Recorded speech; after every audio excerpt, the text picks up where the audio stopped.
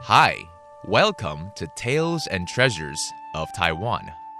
This is a show about a multitude of cultural facets here in Taiwan, from religions to customs, festivals to tourism, performing arts to indigenous culture, and of course, the culinary goodness of Formosa.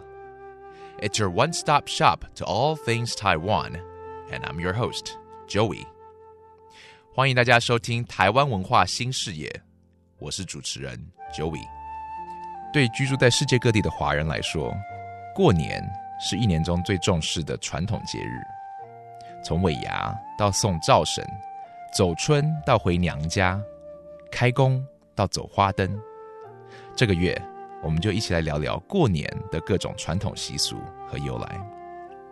Lunar New Year is the most important time of the year for any society that traces its roots to China.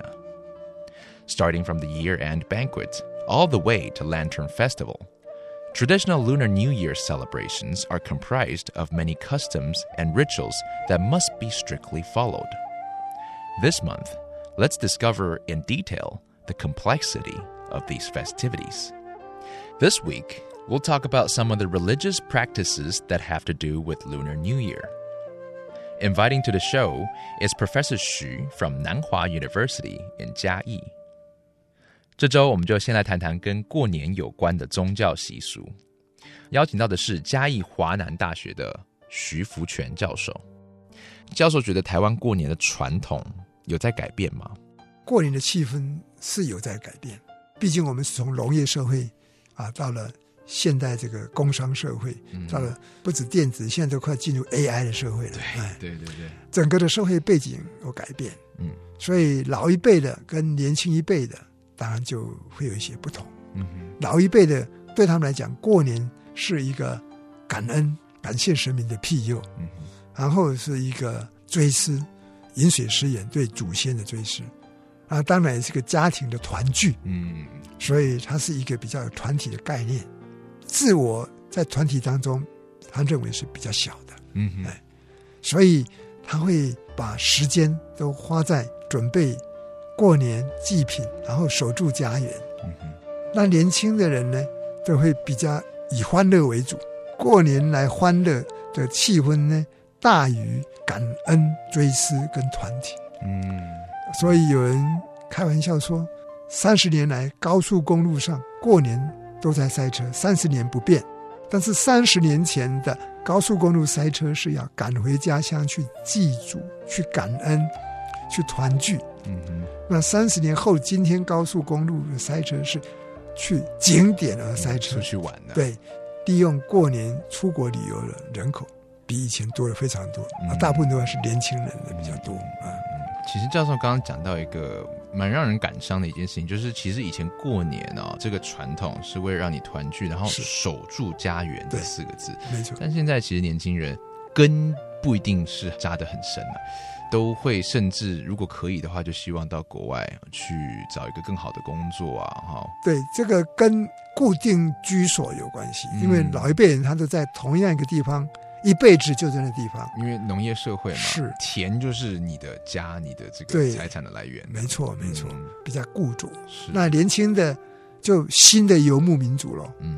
哪边的有好的工作，哪边有好的居住环境，就往那边去了。这个都没有错了，就是因为每一个人的思想观念不一样了。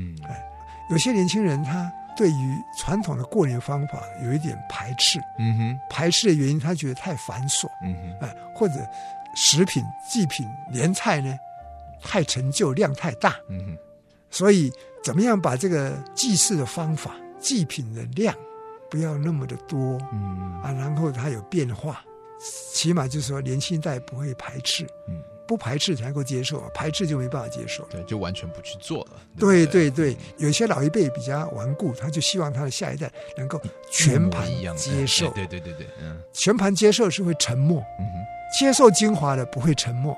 我是选择后者，我是蛮传统的人，我家里头有拜神明、有拜祖先的一个教授，不是嘴巴教而已，我有实践，身体力行，对对对，你这句话用得很好。所以我过年呢，我就有一些改变啊，我除夕拜拜，那么初一有拜拜，按照传统的，但是我量比较少，就是小盘子，传统就要做很多，要吃到剩下来才表示吉祥。那我们是盘子比较小，那初二就拜成水果了，这样就不会太多的菜。太多菜吃不完，你变成要去吃连菜的剩菜。现在年轻人比较不能够接受，精简啦，对，比较精简。其实我现在看，有时候从中国那边传来的一些照片过年的时候，有时候他们的市政府会把整个城市的某一个区点缀的到处都是挂灯笼但是带着一种比较西式的那种 fusion 的那种设计，我觉得就很美。台北市倒是有一个灯会，这个传统很不错的。对，北市都办得不错。The meaning of the Lunar New Year is changing with the times. For the older generations, this time of year is a period of giving thanks. It is also a time when families are supposed to get together and spend time doing things as a group.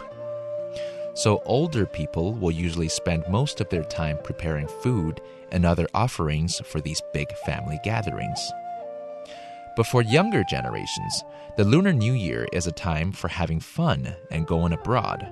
For them, this is more important than giving thanks or getting together with their families as a group. Professor Xu illustrates this with an example. Over the past 30 years, one thing has stayed the same. The highways are always jammed with traffic during the Lunar New Year, but they're for different reasons. Because 30 years ago, the cars were full of people heading home to spend time with family, and now they're full of young people trying to get away for vacation. Professor Xu says this is due largely to changes in the world that have caused young people to move around more. Their roots don't grow as deep as they used to. Before, in an agrarian society, people all lived and worked in their hometowns. The land is their lifeline. But now, young people are moving further and further away to find opportunities.